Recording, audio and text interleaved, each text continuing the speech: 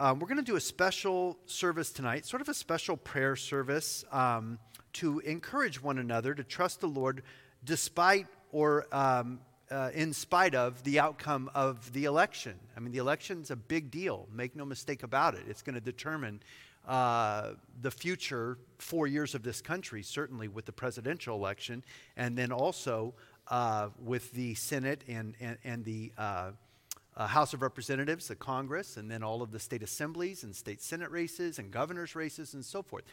It's a big deal. This election is huge, and we need to continue to trust the Lord that regardless of the outcome, we're going to still be okay. The earth is not going to open up and swallow America if the election doesn't go the way that we want it to go. It will make it probably more difficult for Christians. I personally voted for Donald Trump. I didn't say that ahead of time because I didn't want to get in trouble with the IRS or anybody saying I was endorsing. But I will say this, I did not vote for him in 2016 because I didn't trust him in 2016. He has earned my trust. And so I voted for him as a pastor, a Bible-believing pastor, knowing all of his background, all of his drama, all of the mess that he brought with him from kind of his past life of being a total narcissist and a billionaire playboy and all the rest. He has really earned my trust and earned my vote as the president because he has stood for the things that matter to me as a pastor and as a Christian, primarily religious freedom, the freedom of speech for us to be able to speak freely and without censorship from the pulpits in the churches in America, for him trying to rebuild our economy so that we could have jobs and to help small businesses so they can provide for their families and we could have jobs for our economy. He has stood with Israel and has done more really for the nation of Israel than any other president in modern history in supporting Israel, moving our embassy from Tel Aviv to Jerusalem, helping Israel to sign peace deals with their neighbors, the United Arab Emirates, Bahrain, working on a peace deal with the Saudis. I mean, these are big, big, big accomplishments that matter to me.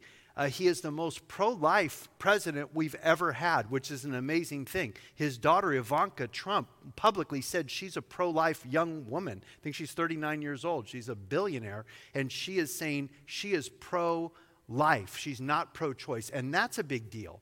To have somebody who came from the background that Trump did in money and Hollywood and all the rest, and to change his position, not just to say that he's changing his position from pro-abortion to or pro-choice to pro-life just to get a few votes. He actually put judges in all over the country. He appointed judges that are pro-life judges, 3 Supreme Court justices who are pro-life. And so for all of these reasons, yeah, I don't like a lot of the things he tweets. I don't like a lot of the things he says.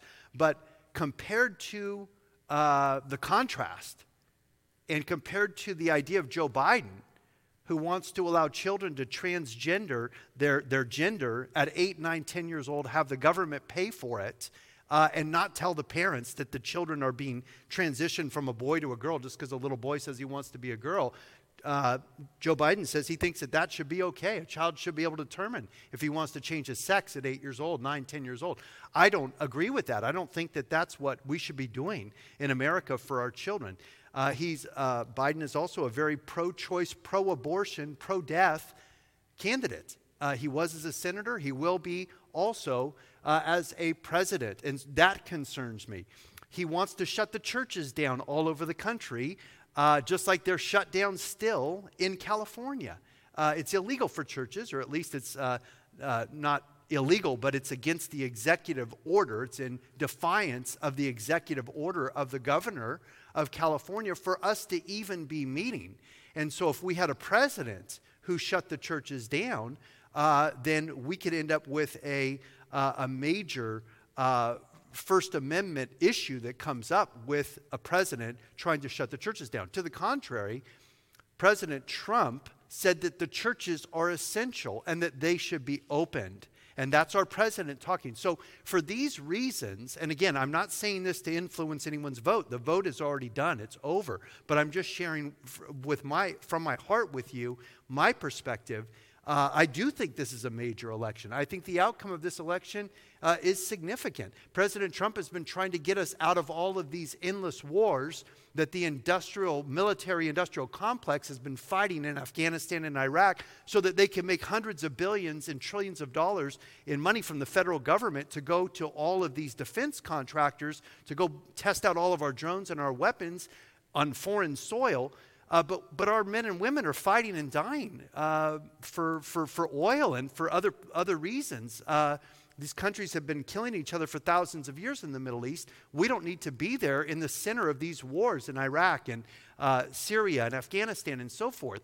And so President Trump has been calling those troops home. He's been rescuing people that have been kidnapped by ISIS terrorists, rescuing pastors from all over the world. So for all of these reasons, I'm praying that Donald Trump will be our president again for 4 more years.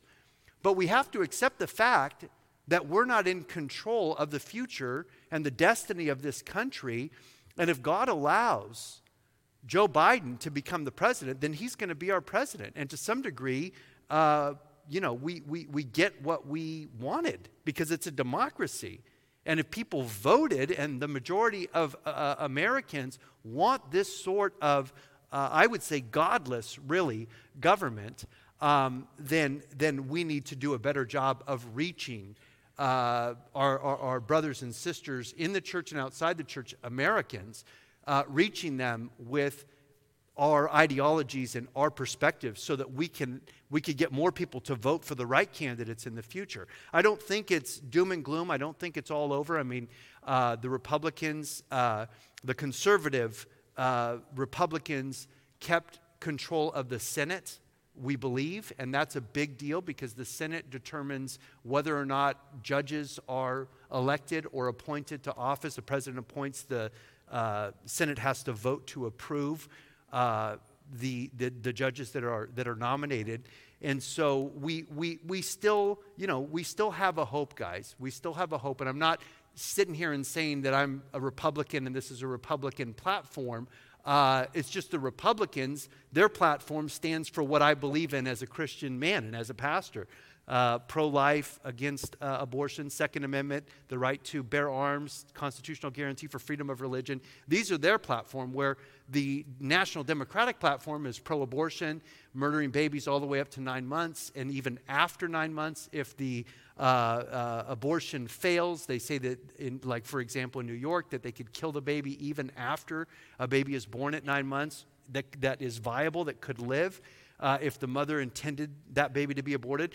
So these are brutal positions that are major differences between the two parties and the two platforms. So we're not loyal to a party, but to the platform of the party that we agree with, whether you call it Republican, Democrat, Independent. It just so happens the Republican platform is a much better platform from a pastor standpoint than the Democratic platform. And again, I'm not saying this to influence any elections or to jeopardize our 501c3. The election's already over.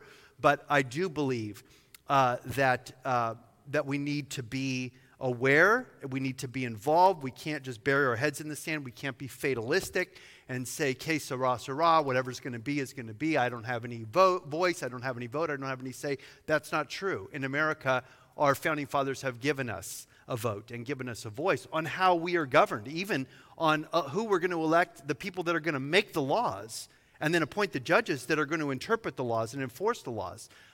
So we have a voice as Americans, and we need to use that voice. But in the end, we have to trust in the Lord regardless of the outcome of this election. I don't believe that if Donald Trump loses this election, that his followers should go out on the streets with AK-47s or AR-15s and start a civil war. I don't think I won't support that. I won't support a civil war.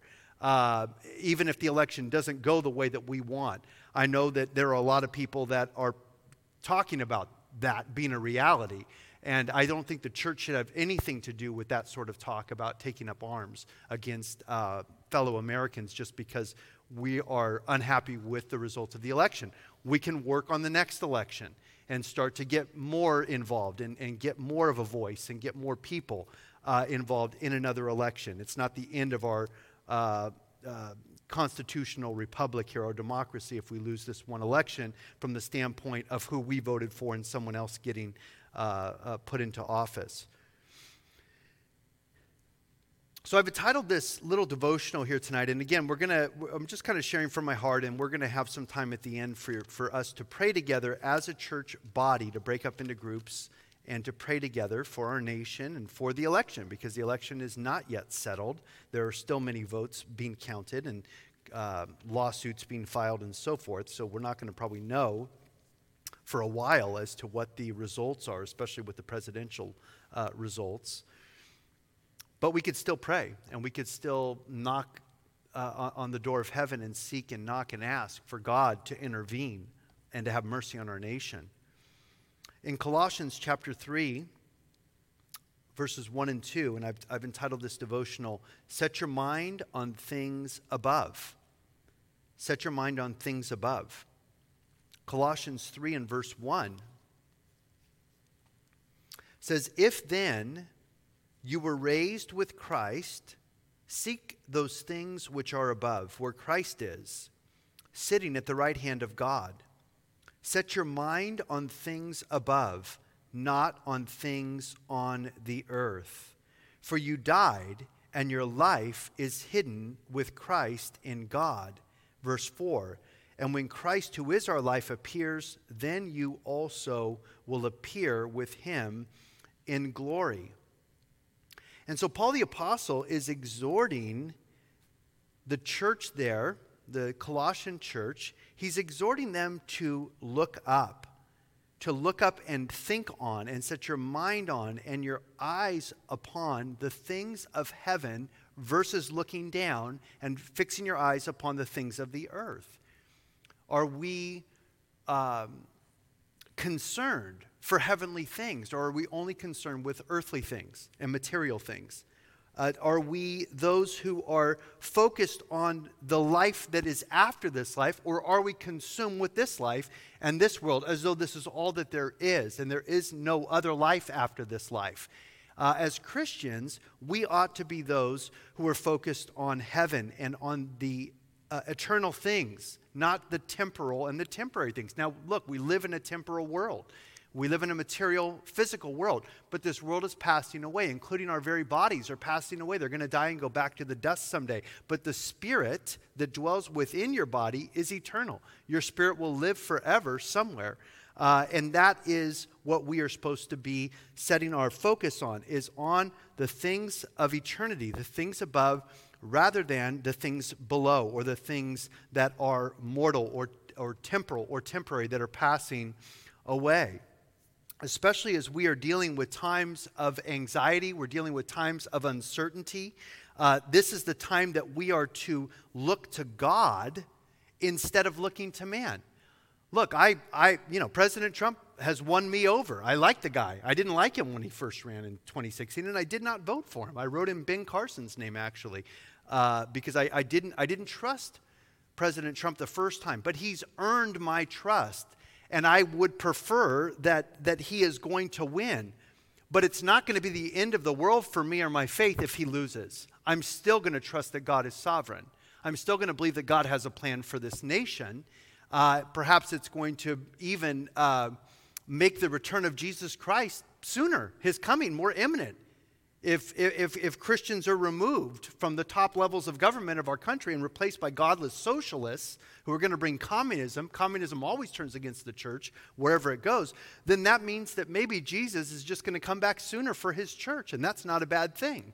And so either way, regardless of what happens with this election, as critical as this election is, don't let the enemy weigh you down with anxiety and fear about the future. Because we're not looking to man. We're not even looking to Donald Trump or any man. We're looking to God. We're looking for the men or women who are going to go and represent us as Christians as we vote for people in a democratic society. We have a voice through who we vote for, and we want to vote for God-fearing people who are going to have morals and values like we do. If the people who we voted for don't win, like is pretty much the case for all of us that voted in California, for the most part, at least in this part of California. We don't ever win these elections. But the bottom line is that, we don't just necessarily move away from California or give up on California. We still believe God has a plan for California, even if we aren't the political party that has the power in this state. You see, the church is still strong. We're still alive and well in California. I bet the rest of the country would be terrified to have a government like we have in Sacramento, because it's the most socialistic government probably in the nation here in Sacramento. And again, socialism leads to communism and eventually turns against the church and does not stand for the values that we stand for. But we're not gonna throw in the towel. We're not gonna give up our fight. We're certainly not gonna stop trusting in Jesus and believing in the Word of God. We're not putting our hope and faith in man. We're putting our hope and faith in God. There's only one man who I really trust, and that's the God-man, Jesus Christ.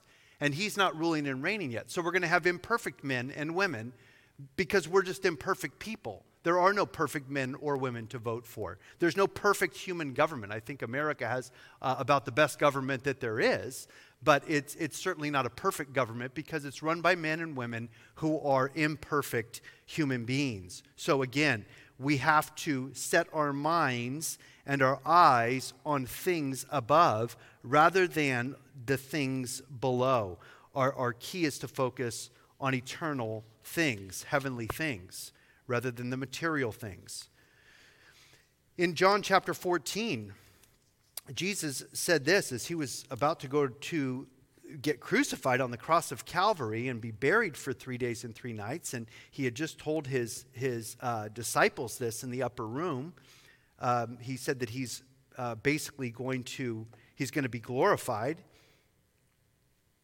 He's going to die. They knew that this is what he was talking about. They were concerned about him going to the cross. And then he says this in John 14, verse 1. Jesus says, "Let not your heart be troubled. You believe in God, believe also in me. In my Father's house are many mansions or dwelling places. If it were not so, I would have told you. I go to prepare a place for you. And if I go and prepare a place for you, I will come again and receive you to myself, that where I am, there you may be also. And where I go, you know, and the way you know." So Jesus is telling his disciples and speaking to us. We are his disciples now. He was speaking to his disciples then, but this speaks to us now as his disciples. He says, "Let not your heart be troubled. You believe in God, believe also in me. In my Father's house are many mansions." So he's saying, don't worry about the things of this world. You know, all of his disciples were going to go on and actually die for their faith. They were all going to be killed except for John. They tried to kill John. They threw John into a pot of boiling oil, and it didn't harm him. Kind of like Shadrach, Meshach, and Abednego, the 3 Hebrew boys were thrown into the fiery furnace in Babylon under Nebuchadnezzar, and they weren't burned.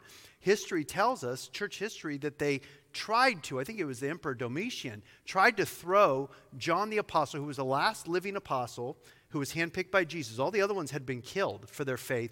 Tried to throw him into a pot of boiling oil, and the oil did not harm him. He was unburned by this boiling oil. So because they couldn't kill him, they sent him to a rock island out there in the Mediterranean or the Aegean Sea, the Isle of Patmos, which was a mine, and it was kind of like a work camp island, and he was an old man living out there on this rocky crag, the Isle of Patmos, where they thought he would probably die. And then God appeared to him and gave him the book of Revelation, the revelation of the future. John wrote it down, and then he got out of that prison island of Patmos, and he went back to the churches and wrote 1st, 2nd, and 3rd John in the book of Revelation, and probably wrote the Gospel of John at that time as well. So he lived to be an old man. He lived out his days. But all of the other ones, all of the other disciples who were handpicked by Jesus, they were all killed. They were martyred, killed for their faith. Some of them were crucified. Some of them were beheaded, like Paul the Apostle was beheaded.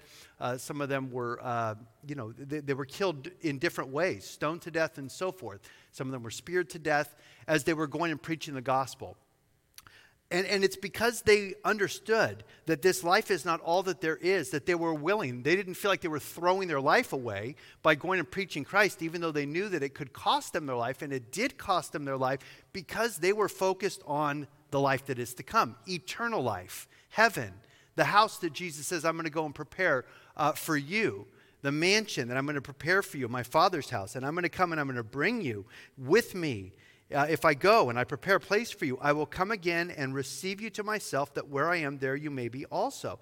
They were mature enough to get to the point where they said, it doesn't really matter what happens to me. I just want to be faithful in serving my Lord and Savior Jesus Christ with the life that I have, with the skills that I have, with the gifts and talents that I have, with the limited time that I have, because this life really doesn't matter. What matters is the life that is to come.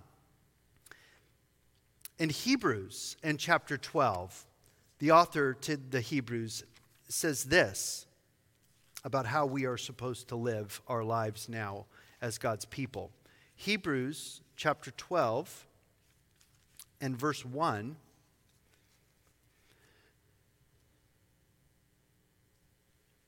Therefore, we also, since we are surrounded by so great a cloud of witnesses, let us lay aside every weight and the sin which so easily ensnares us, and let us run with endurance the race that is set before us, looking unto Jesus, the author and the finisher of our faith, who for the joy that was set before him endured the cross, despising the shame, and is sat down at the right hand of the throne of God.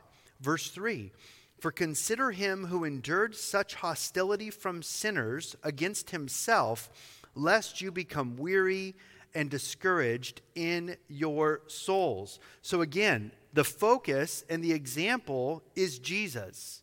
Jesus is the example that we look to. He is our role model. Every other role model will fail us, but Jesus is our perfect role model, and he's the one that we should want to be like, and we should want to imitate and emulate. And we're told here that we're to lay aside all of the weight and the sins and the things of this world that ensnare us. I would even say being sucked into the political system can become a snare to us, because we begin to put our hope in men and we take our eyes off of the Lord, and we're no longer hoping in God, and that's a problem. Our hope is not in man. Our hope is not in the Republican Party or the Democratic Party or the Independent Party or any other party. Our hope is in Jesus Christ. And our responsibility is to vote for people who are going to further the kingdom of God here in this country. That's how we should be voting. But in the end, even if our candidates are not elected, our party's not elected, we still will believe God rather than man. We will trust in God and obey God rather than man. And we will look to Jesus. This is the key, looking up to Jesus, who's the author and the finisher of our faith, who for the joy that was set before him, Jesus, he endured the cross. He despised the shame as he was hanging there, likely naked, being crucified. They would strip him of all their clothes. So the shame of being hanging there with the nails in his hand and his feet, naked in front of all the people. What shame. He's God. He's the one that created everything. He's the perfect man who never sinned. He took our sins upon himself. But because he was looking through the cross, he endured the cross, despising the shame, because he was looking for the joy that was set before him. On the other side of the cross was going to be joy, was going to be victory, was going to be salvation for all those who would trust in his finished work upon the cross, and that he has sat down at the right hand of the throne of God. He said, it is finished. He finished the work that he came here to do, which was to provide a way for mankind to have their sins forgiven, to be saved, and to be able to be adopted into the family of God, instead of just being those who are going to live in this world apart from God and then spend eternity apart from God, which would have been our lot if Jesus did not come down to this earth to save a wretch like me and a wretch like you. He says, for consider him, verse 3, who endured such hostilities from sinners against himself, lest you become weary and discouraged in your souls. Think about all that Jesus suffered. And he was faithful to finish the work that he came to do. And he suffered greatly. Jesus suffered more than any one of us will ever suffer. And yet, he endured. He persevered. He went all the way through the pain and the shame and the cross in order to get to the joy that was set before him. so that he could be seated at the right hand of the throne of God. And so, look, we're his body. We're the body of Christ. And so if Jesus suffered victoriously, then we can suffer victoriously too, because we're his body. We make up his body. He's the head. We're the body. We're the members of the body of Christ. He's in us, and we are in him spiritually. And so because Jesus endured to the end, we also can endure to the end. And we should not grow weary and discouraged in our souls, because Jesus was and is victorious. In Hebrews chapter 13 and verse 5, we read this about Jesus. We read, "Let your conduct be without covetousness. Be content with such things as you have. For he himself has said, I will never leave you nor forsake you. So that we may boldly say, the Lord is my helper. I will not fear. What can man do to me? Remember those who have the rule over you, who have spoken the word of God to you, whose faith follow, considering the outcome of their conduct." Verse 8, Jesus Christ is the same yesterday, today, and forever. And so because he's with us forever, he says, I'll never leave you nor forsake you, then we can boldly say, the Lord is my helper. I will not fear. What can man do to me? Because Jesus Christ is the same yesterday, today, and forever. He's God. He's the creator of all things. He conquered death. He conquered Satan, conquered sin, conquered hell. And he's victorious, and he's seated at the right hand of the Father, ever to make intercession for you and for me. So because Jesus is the same yesterday, today, and forever, and Jesus tells us, I will never leave you nor forsake you, then we can boldly say, the Lord is my helper. I will not fear. What can man do to me? We put our eyes on things above, and we take our eyes off of men and the things that are below. In Romans chapter 12, Paul the Apostle tells us this about how we are to live as his people in this world. He says, I beseech you, verse 1 of Romans 12, I beseech you therefore, brethren, by the mercies of God, that you present your bodies a living sacrifice, holy, acceptable to God, which is your reasonable service. And do not be conformed to this world, but be transformed by the renewing of your mind, that you may prove what is that good and acceptable and perfect will of God. And so, again, we see that we are called to be living sacrifices, that we are to be those who willingly climb up on the altar and allow the Lord to slay us if that's what he chooses to do with our lives, to be living sacrifices. We're no longer to be living for ourselves or for the things of this world anymore. We were bought with a price. He purchased us with the precious blood of Christ. We belong to him. And so it is only reasonable that we would present our bodies to God as a living, holy, acceptable sacrifice, and that we're not being conformed to this world, but we are being transformed by the renewing of our minds, so that we may prove what is that good, acceptable, perfect will of God. You're here tonight, or you're watching online, because you want this for yourself. You want to be a living sacrifice. You don't want to be conformed to this world. You want to be transformed by the renewing of your mind. And so that is a holy desire that God has placed within you, and he will fulfill that desire, and he will allow you to be victorious and transformed by the renewing of your mind through time in his word and time with him here tonight. Again, it's no longer my life, it's his life. My life is hid in Christ with God.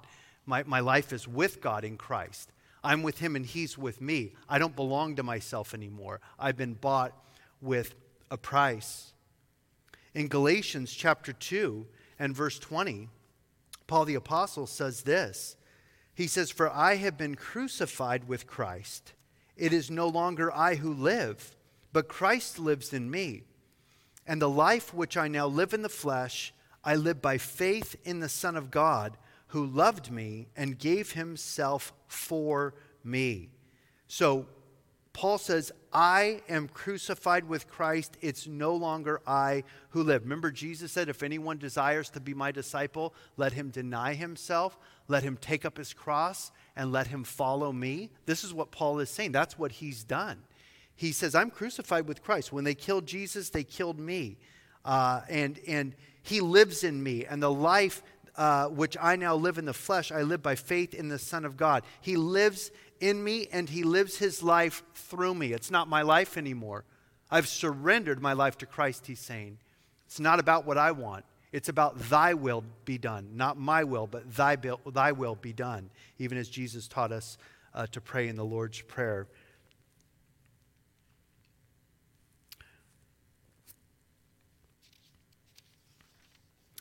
Jesus tells us in Matthew chapter 7, in verse 7, he says, ask and it will be given to you. Seek and you will find. Knock and it will be opened to you. For everyone who asks receives, and he who seeks finds. And to him who knocks it will be opened.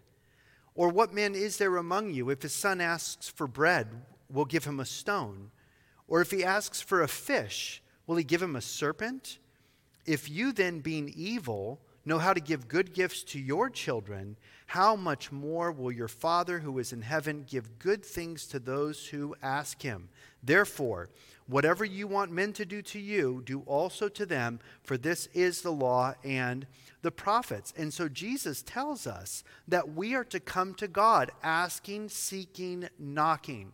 And that means that you continue asking. It means ask and continue asking.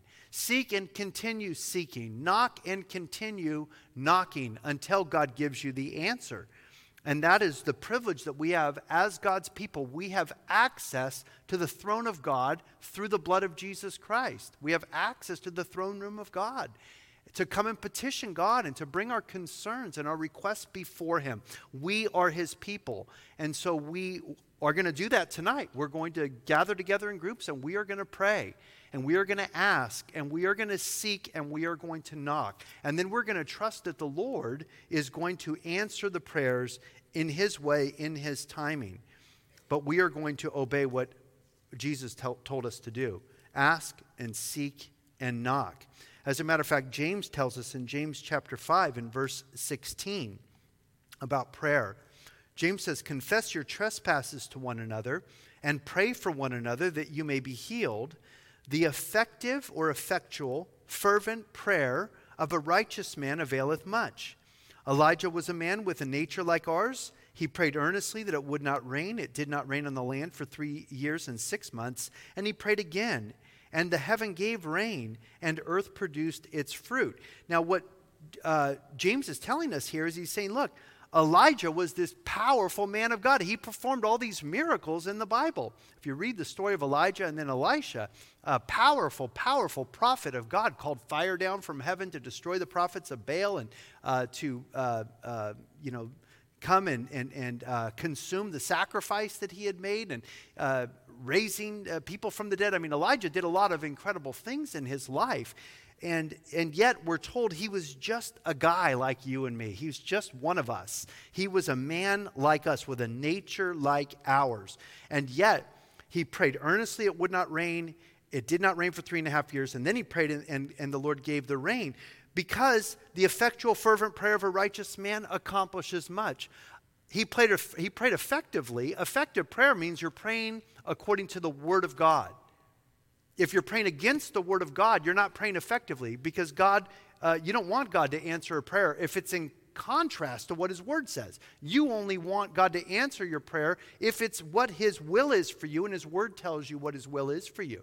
So to pray effectively, we must pray biblically. And Elijah was just a guy just like us, but he brought a drought on the land of Israel because he was praying according to the Word of God. God said, if they go after other gods, pray to me and I'll bring drought on the land as a punishment to my people Israel for going after other gods. So Elijah was following the Word of God in his prayer that it would not rain as a judgment against Israel because King Ahab and Jezebel and so forth, they were going after other gods. And then he prayed again 3.5 years later, and then the drought broke and the famine broke, and then God sent the rain. And again, he prayed fervently. He prayed effectively according to the word of God, and then he prayed fervently. He prayed 7 times. He kept praying and praying and praying until the cloud came and the storm came. He didn't just pray once and say, well, God didn't answer my prayer, so I guess he doesn't want to bring rain. I guess he wants to continue this drought and this famine. No, he knew it was time. God had shown him it was time for the famine to break, for the rain to come. And so he prayed and prayed and prayed and prayed. And it's literally like he birthed the answer to the prayer. He didn't give up. He labored in prayer until the answer came. And so this is an encouragement to you and I that we can pray in this way as well. Effectively praying according to the word of God and the will of God, and then fervently where we just don't stop. We keep seeking, we keep knocking, and we keep asking until the Lord answers our prayer. We're told that as we put our eyes on the Lord, that we have his peace. Wonderful promise in Isaiah chapter 26 and verse 3. You will keep him in perfect peace, whose mind is stayed on you, because he trusts in you. What a wonderful, beautiful promise this is. He will keep him in perfect peace whose mind is stayed on thee. To where if you keep your mind and your focus on Jesus, on God, you will have the peace of God that surpasses understanding. You won't be all wrecked by whatever the media is saying, or what the polls are saying, or what the news reports are saying, or what anybody is saying, because you're trusting in the Lord. Your mind is focused on him. You're trusting that he loves you and he has a plan for you. And he has a plan for your family. He has a plan for our country. This is not the end of the world, regardless of whatever the result is of this one election.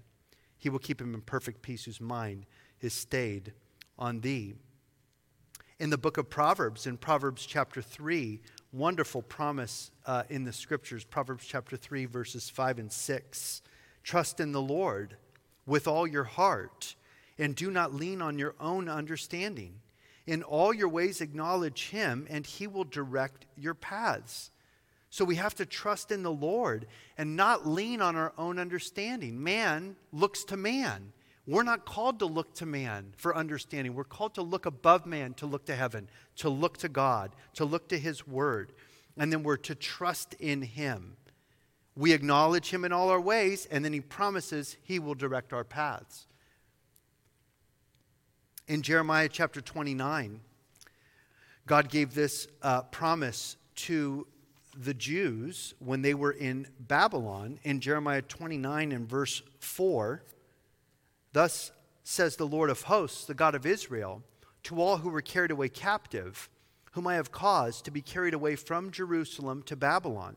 Remember, they were carried away captive as a punishment because they were idolatrous. They were worshiping other idols. As a matter of fact, the archaeologists have found a tremendous number of idols of Ashtoreth and Baal and Molech from the time of the Babylonian captivity in the burned remnants of the archaeological sites of Jerusalem, Judah, and that time period, the 6th century, 7th century BC, they found all kinds of little idols and gods that were in the homes of the people there in Jerusalem. So God punished them. That was God's judgment or his discipline upon his people by taking them out of the promised land, sending them into captivity for 70 years into Babylon. But it was still part of God's plan for them.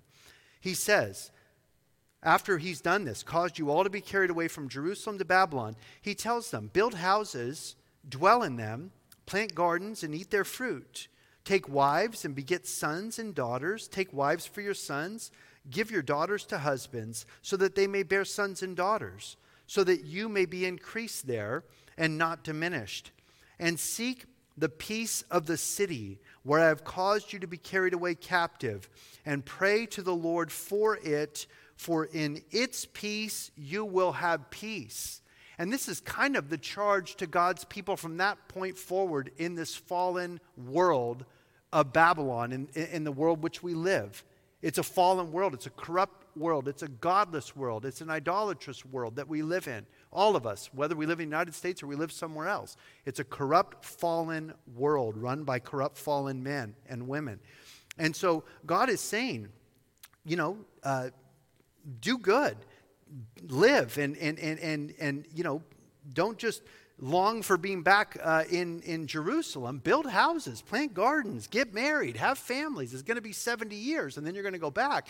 But, don't just sit here and feel sorry for yourselves in Babylon. I carried you away captive here. I want you to prosper here. He says, seek the peace of the city where I've caused you to be carried away captive, and pray to the Lord for it. For in its peace you will have peace. This is Babylon, which was the seat of all ancient idolatry and paganism in the ancient world. And yet God is saying, you will even find me in Babylon if you seek me. You'll find me when you have sought for me with all of your heart, he's going to say here in a minute. And he says that as there's peace in the city where I've caused you to be carried away captive, pray to the Lord for that city, for in its peace you will have peace. So regardless of the outcome of this election, we have to pray for this, for whoever our leaders are. God raises up kings. Promotion comes not from the east or from the west, but from the Lord, our God, the scriptures say. He takes one king off the throne, he puts another king on the throne. Ultimately, we have to trust in the sovereignty of God. Even though God gives free will to men, and a lot of times man uses their free will to do things that are not pleasing in God's sight. Ultimately, God is still sovereign. In Jeremiah 29:11, God says, for I know the thoughts that I think towards you, says the Lord, thoughts of peace and not of evil, to give you a future and a hope. Then you will call upon me and go and pray to me, and I will listen to you, and you will seek me, and you will find me when you search for me with all your heart. I will be found by you, says the Lord, and I will bring you back from your captivity, and I will gather you from all the nations and from all the places where I've driven you, says the Lord, and I will bring you to the place from which I caused you to be carried away captive. In other words, he's saying, look to the future. Don't just get bogged down in the present circumstances that you find yourself in, because I have a plan for you, and it's not to leave you in Babylon forever. You're going to go back to your land, to the promised land. The key is to keep our eyes fixed on Jesus. The key is to keep our eyes fixed on the Lord. The key is for us to search for God and to seek for him with all of our heart. And God says, if you search for me, you will be found by me. You will find me. He says, you pray to me, and I will listen to you. We can't control elections. We can't control court cases and vote counting and all of these things. There's a lot of things that are out of our hands, out of our control. But we can pray. We could stand upon the promises of God.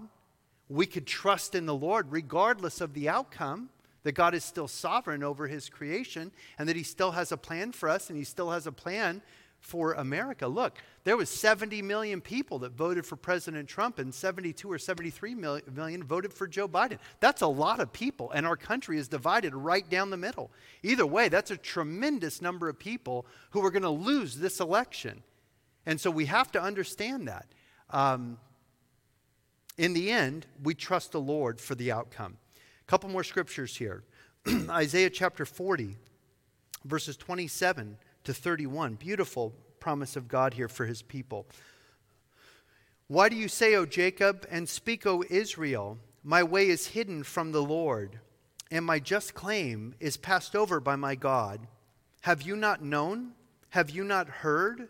The everlasting God, the Lord, the creator of the ends of the earth, neither faints nor is weary. His understanding is unsearchable.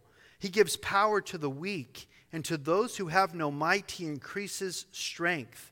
Even the youth shall faint and be weary, and the young men shall utterly fall. But those who wait upon the Lord shall renew their strength. They shall mount up with wings like eagles. They shall run and not be weary. They shall walk and not be faint. If you're weary tonight, trust in the Lord. Turn to the Lord. Run to the Lord. Stand upon the promises that he gives us in his word. We have his precious promises given to us because we are his people. Isaiah 54:17 tells us this: no weapon formed against you shall prosper, and every tongue which rises against you in judgment you shall condemn. This is the heritage of the servants of the Lord, and their righteousness is from me, says the Lord. Regardless of what comes our way, even from the fires of hell, no weapon formed against us shall prosper. according to the word of God. And then in Isaiah 55, verses 6 through 9, we read this: Seek the Lord while he may be found. Call upon him while he is near. Let the wicked forsake his way, and the unrighteous man his thoughts. Let him return to the Lord, and he will have mercy on him, and to our God, for he will abundantly pardon. For my thoughts are not your thoughts, nor are your ways my ways, says the Lord. For as the heavens are higher than the earth, so are my ways higher than your ways, and my thoughts than your thoughts. You notice a common theme, Old and New Testament. God calls us to himself. He calls us to seek himself. And when we seek him, we will find him. When we cry out to him, he will defend us. He will deliver us from our enemies. Even if it's against all odds, even if there is no human understanding, he will give us the peace that surpasses understanding. It's a supernatural thing. And that's how the church has remained the church throughout 2,000 years of persecution and troubles and corruption. And yet the church is still alive and well on planet Earth because Jesus promised, I will build my church, and the gates of hell will not prevail against her. So we have the promises of God to stand upon. We are his people. Maybe we're the generation that sees his return. Wouldn't that be exciting if we were the generation that was raptured? But we all know things are going to get really, really, really bad for the planet before that happens, or at least leading up to that time. And then, maybe we'll be that generation that sees Christ fulfill all of these promises and prophecies that were written about thousands of years ago. If that's the case, praise the Lord. But things are going to get harder, not easier. They're going to say peace and safety, and then come sudden destruction, the scriptures say, about that time. And so our hope is not in man. Our hope is in the Lord.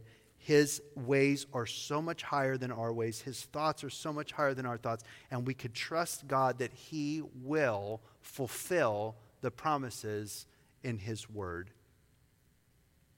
I'm going to call up the worship team. They're going to close us with a song, and then I'm going to pray.